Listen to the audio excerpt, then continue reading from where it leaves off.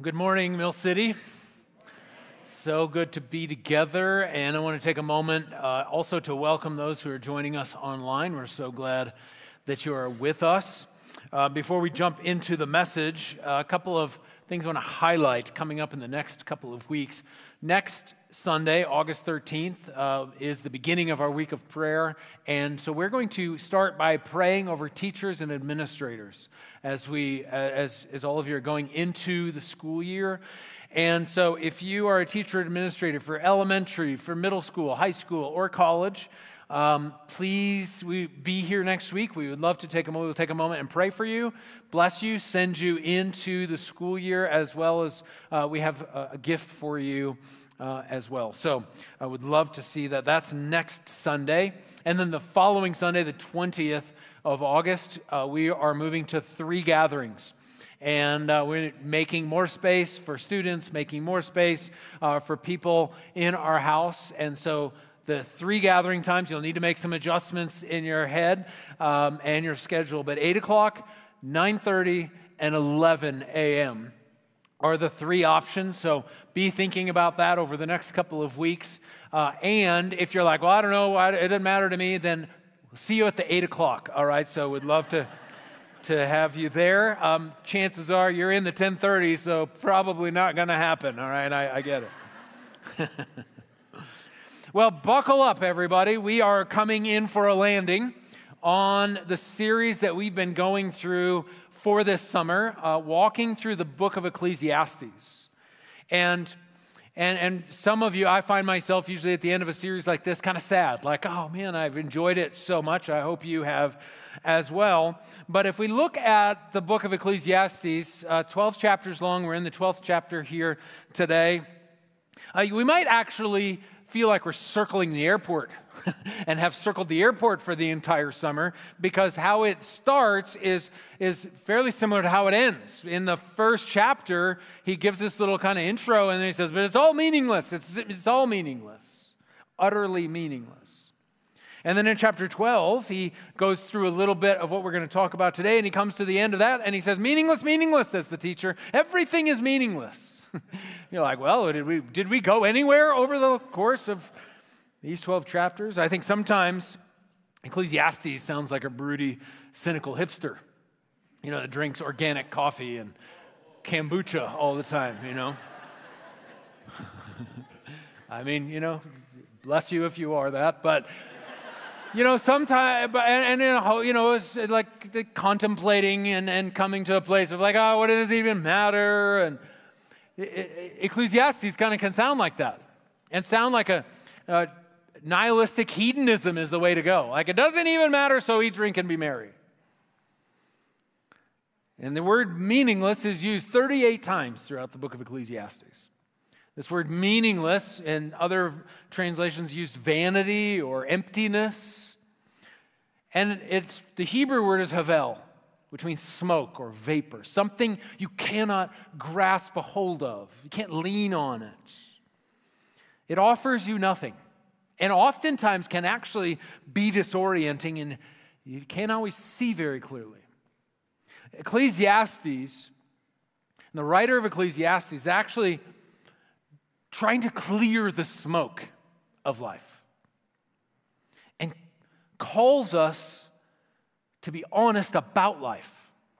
So in many ways, as much as maybe we've been circling and like it feels like we've been flying through the clouds, it's like he comes in at the very end and goes beneath or maybe above the clouds, and all of a sudden you can see. Because the teacher wants to lead us into nothing less than the heart of reality. The heart is the reality of life, the heart of what it means to be human. And he does this through poking and provoking. Ecclesiastes chapter 12, verse 11 says, the words of the wise are like goads. Now, this goads isn't a word that we use in our everyday vernacular, but it means to provoke, to stimulate action, to push, to poke, to prod, to disrupt, to make you uncomfortable, to cause you to rethink some things, to rethink how life works, to rethink if our roots are actually down deep or if we're just living a shallow life.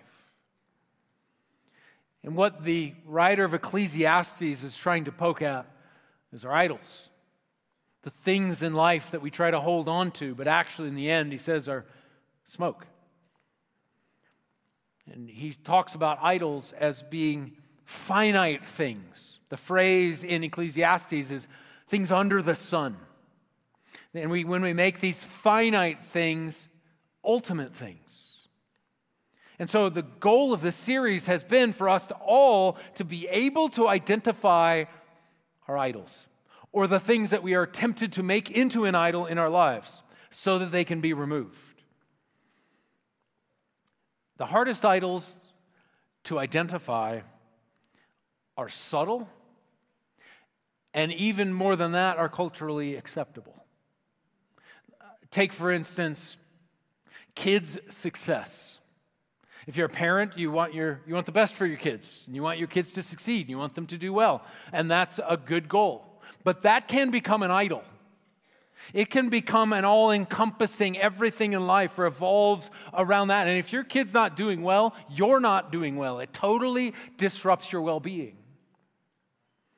Or it might be our country, the United States of America. I love where we live. I love this nation, but patriotism can turn into nationalism. And we can pursue and make the priority of our lives making America what we hope that it should be, instead of seeking first the kingdom of God and God's righteousness. Or politics. It's good to be a good citizen. But those ways of engaging can turn into putting our hope in a law or legislation or a particular politician. Or maybe it's family, also a good thing. And you might even hear the phrase, family first. Well, I'm not sure that that's actually what Jesus would say. He does say family first, but he actually says your spiritual family first. And sometimes if we pursue it long enough and make it as if somehow our biological family is our end all, then what ends up happening is, one, we can communicate to somebody who's maybe single to think that somehow they're missing out on the fullness of God. Or somehow be exclusionary to somebody who's not in your biological family. When at the end of the day, Jesus says, my brothers and sisters are those who align with the will of the Father. Now, the thing about all of these, and we could go on, and the writer of Ecclesiastes highlights things like work and money and sex, good things. But I like what John Piper says in his book, A Hunger for God. The greatest enemy of hunger for God is not poison, but apple pie. It is not the banquet of the wicked that dulls our appetite for heaven, but endless nibbling at the table of the world. It is not the X-rated video, but the primetime dribble of triviality we drink in every night. Think Netflix.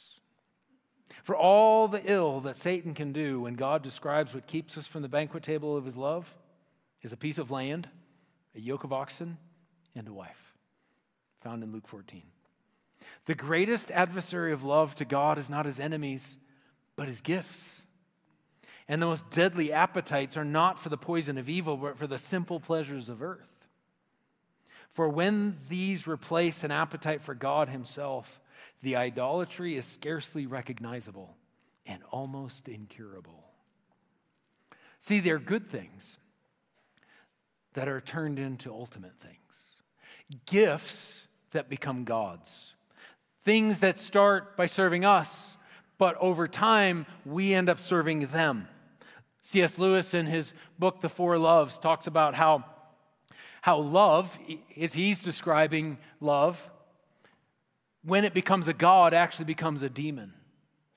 Because that which we serve will end up destroying us unless it's God. My friend, pastor, and author of the book Managing Leadership Anxiety says, Steve Cuss says, an idol is anything other than Jesus that you need to be okay. In other words, pay attention to your anxiety level. Pay attention to the things that threaten you. Pay attention to that which you think you need in order to be settled. Anything aside from Jesus to be okay. Maybe you need affirmation. Maybe you say, I need success. I need to be in a relationship. What is it? Is there anything that you feel like you need in order to be okay, aside from Jesus? The last subject that we're going to address and the teacher addresses in chapter 12 is aging and death. I'm going to read out of Ecclesiastes chapter 12 in the Message version of the Bible because I think it gets to the heart of what the writer is trying to communicate here.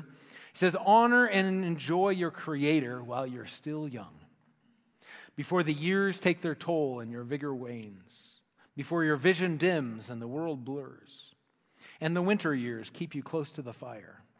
In old age, your body no longer serves you so well. Muscles slacken, grip weakens, joints stiffen. The shades are pulled down on the world. You can't come and go at will. Things grind to a halt. The hum of the household fades away. You are awakened now by bird song. Hikes to the mountains are a thing of the past. Even a stroll down the road has its terrors.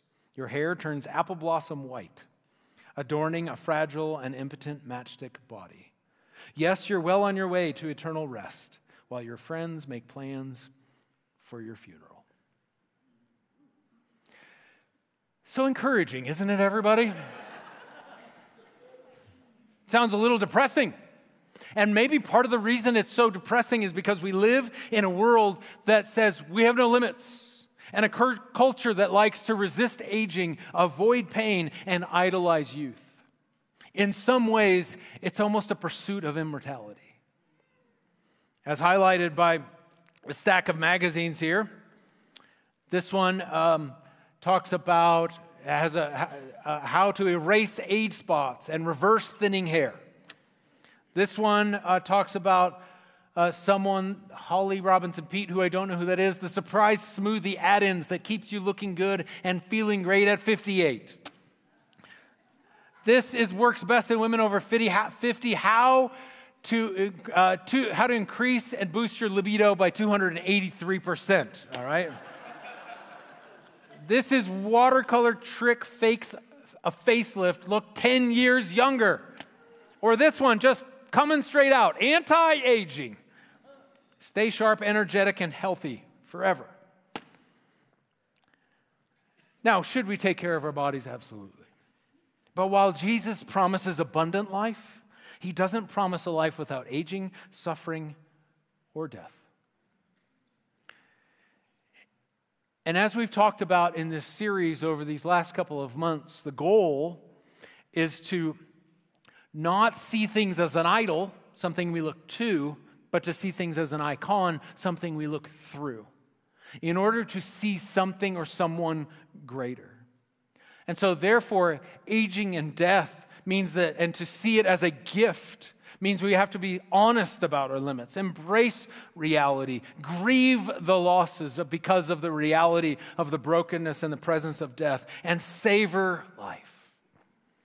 Jossie and I turned 50 this summer, and we've been talking about, thank you very much, we didn't do anything to get here, but we've been talking about how do we savor and embrace our age? And not say things like, 50's the new 25. But instead, just be happy about the reality of life, to not try to be what we're not. But this longing for immortality, this longing for the eternal is woven into humanity. In Ecclesiastes chapter 3, he says, He, God, has made everything beautiful in its time. He also set eternity in the human heart. So there's this core longing that's been placed inside of each one of us. And we all have core longings, maybe immortality being one of them. To be loved is a core longing. To be in relationship with others is a core longing. To feel purpose in life is a core longing. But this is where we run into problems, is when what we reach for isn't aligned with our longing. What you reach for may not be what you're longing for. See, you might be longing for comfort, but you reach for sex or food. You may be longing for joy, but you might be reaching for achievement. You might be longing for companionship, but you reach out for something that doesn't ultimately satisfy. Are you meeting a legitimate need in an illegitimate way? See, because as we've highlighted throughout the book of Ecclesiastes, if we look for and reach out for the finite things, they will not be anything to hang on to. They're smoke.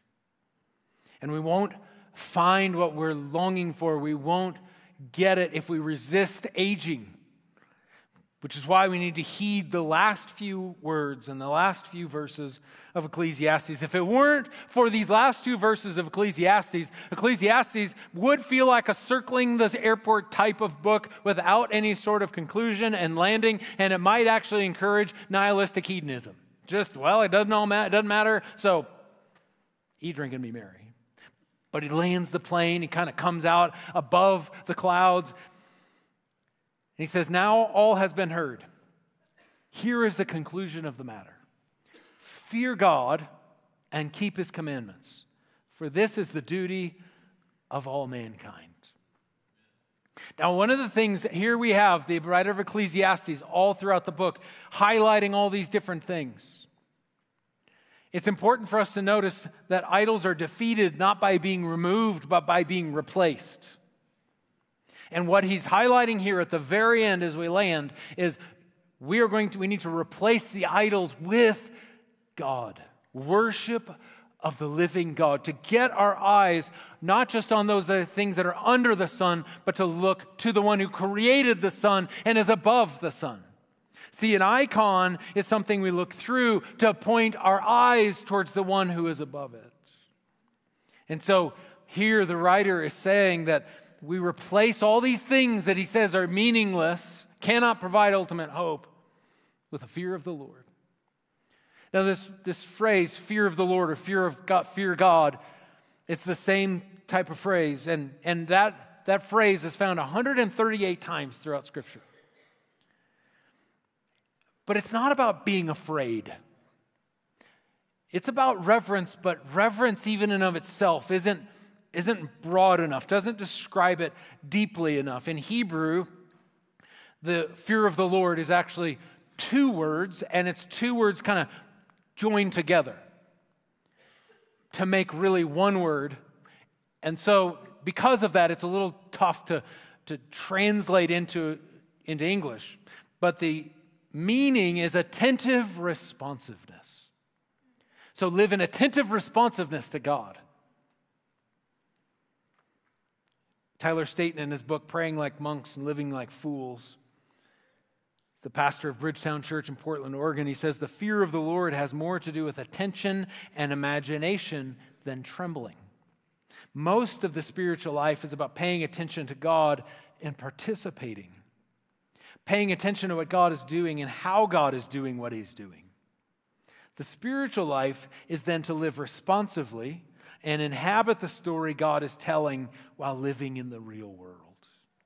There are always competing stories, and the challenge and the invitation of spirituality is to trust God's story as reality.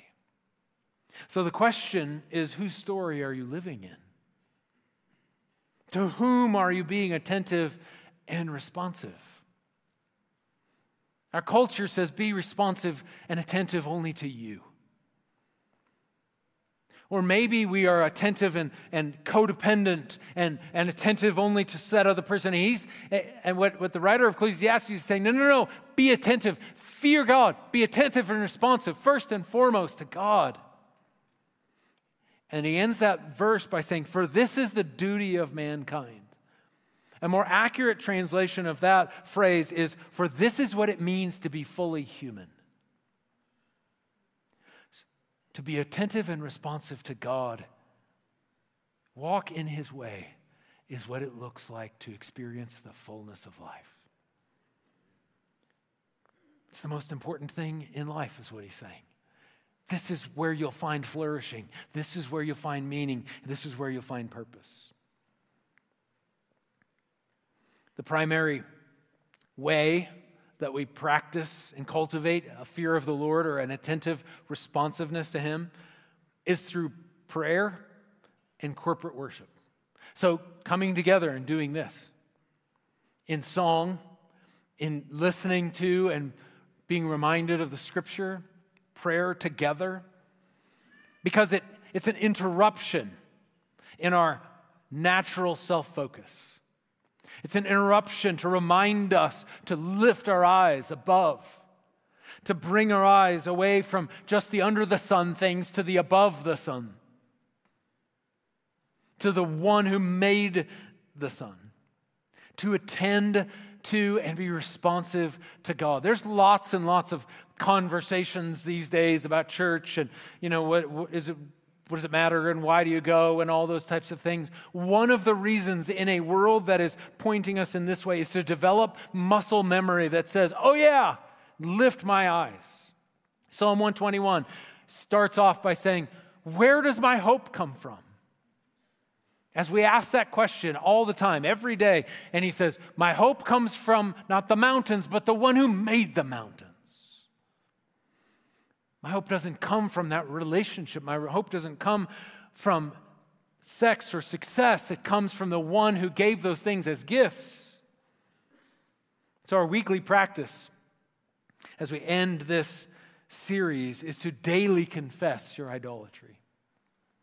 Every day this week, will you come before God and confess the things that are or you have a temptation to make your idols? If you're like, I don't have any, yes, you do. If you need help, ask the person next to you, ask a friend. They'll be happy to point them out. It's so much easier to see other people's idols than it is your own. But the reality is we all have something that we either have as or have a greater possibility of making into an idol. Tim Keller, the late Tim Keller used to say, our hearts are idol-making factories. We're always in a pursuit to make something greater than God. So daily confess your idolatry and memorize and pray Ecclesiastes 12, 13 and 14 as a way not just to remove but to replace. God, help me to be attentive and responsive to you. To walk in your way, not out of duty but out of delight.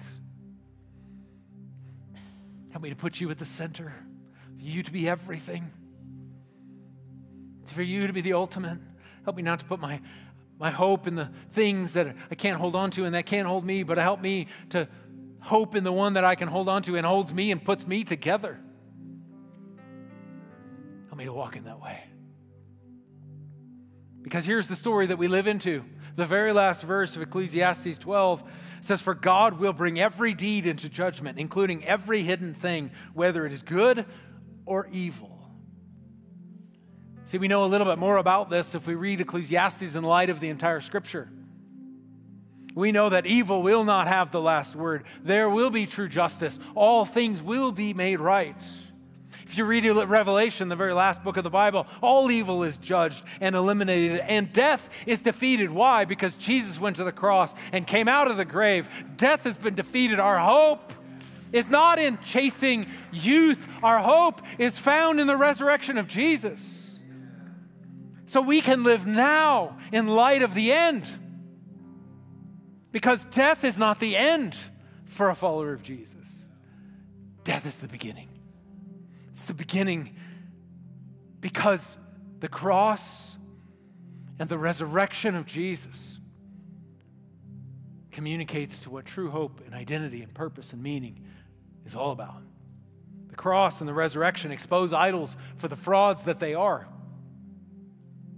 for the smoke that they are. Do we live in an uncertain world? Absolutely.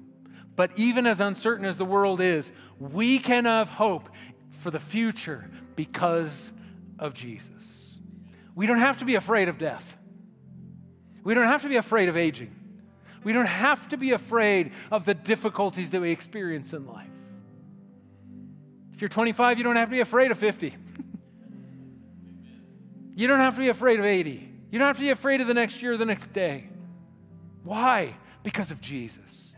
We put our hope in Jesus and live responsively to God. This is what it means to live and be truly human.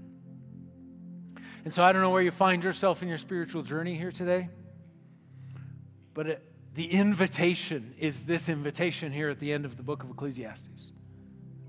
To live in attentive responsiveness to God. To say that to follow Him and to put my trust and my hope in the one who is above the sun is to build my life and to put my life on sturdy ground. And so I don't know where you are. Maybe this is your first time to church. Maybe this is your first time to church in a long time. So maybe this would be a first time crossing a line of faith, or maybe this is a coming home for you. Either way, can you just under your breath sincerely say, Jesus, I give you my life. I trust you with my life. It's not the only thing that we need to say to God, but it is an amazing first thing to say to God, to communicate, my life belongs to you, and I want to go your way.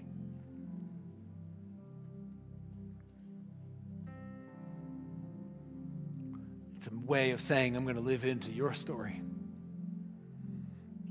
And you, God, and your story is the greatest reality there is, and I want to live into that. Together, we also want to take a step. I mentioned just a moment ago that worship is one of the ways that we are reminded and our eyes are drawn up to the infinite. We're going to take a moment and worship together the song that we sang before the message. We're going to end with that here as a way of reminding and leaning into the reality of who God is. So if we can, let's all stand together.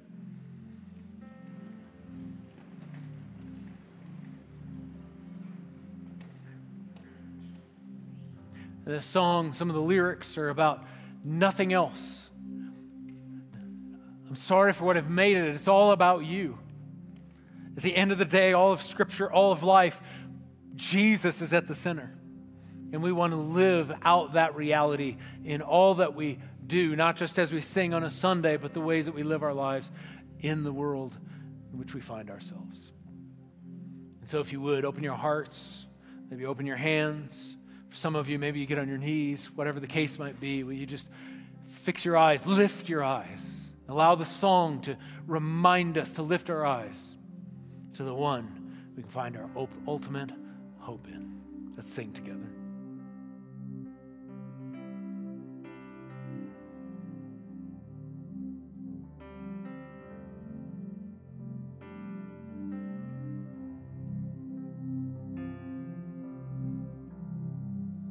I'm caught up in your presence.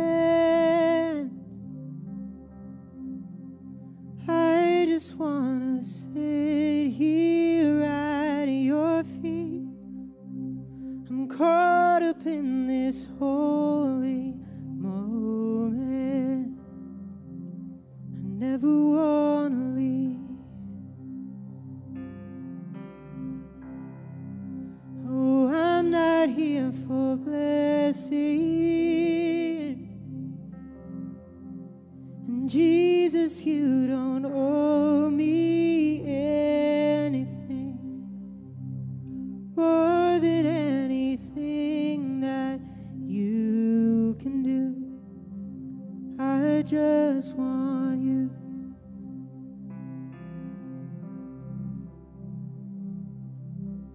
And I'm sorry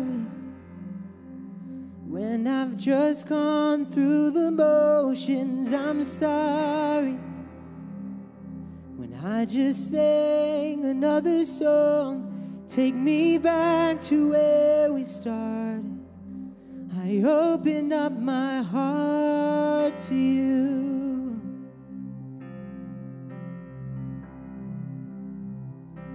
And I'm sorry when I come with my agenda, and I'm sorry when I forgot that you're enough.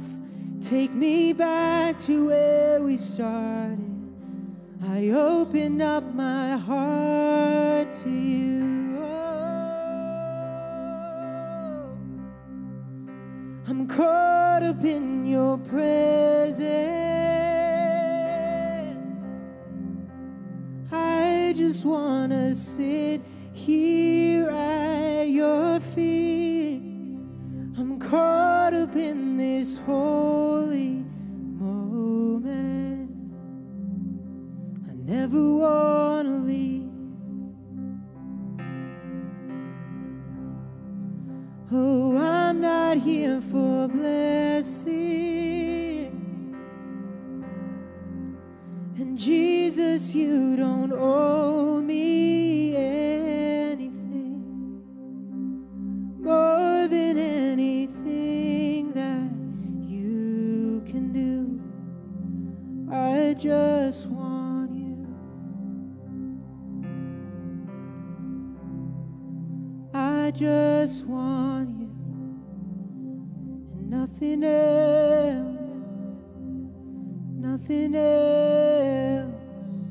Nothing else will do. I just want you and nothing else, nothing else will do. I just want you and nothing else, and nothing else will do. I just want you and nothing else, and nothing else will do. I just want you and nothing else. There's nothing else will do. I just want you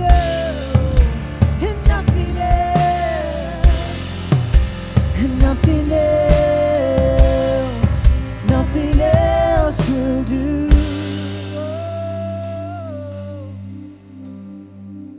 I'm caught up in your presence.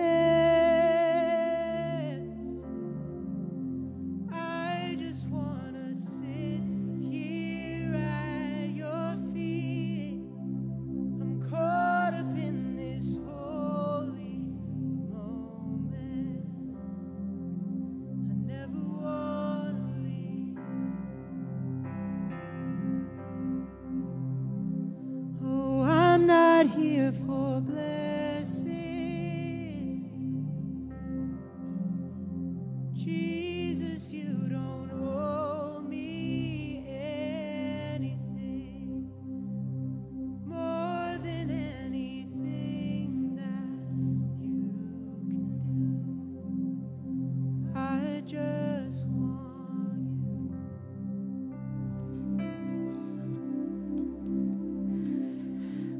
you. Jesus, we come before you with our hands open and ready to release the idols that we've created in our lives. God, would you take them? We lay them at your feet. We're thankful that you don't just erase these idols, but rather replace them with your presence. You replace them with your glory, your mercy, your grace, your abundant love, God. So we receive those things and we allow you to do the work of replacing those idols. God, help us to live aware of your presence. Give us the courage to partner with you in the day-to-day. No matter what our days look like, God, help us to lift our eyes to see you. Increase our awareness for your presence. God, we invite you into these spaces in our lives and we trust you. Whether we're white-knuckle gripping these idols or are eager to release, God, we pray that you open up our grasp and that you take them into our hands and replace them with your goodness, God. We trust you. Amen.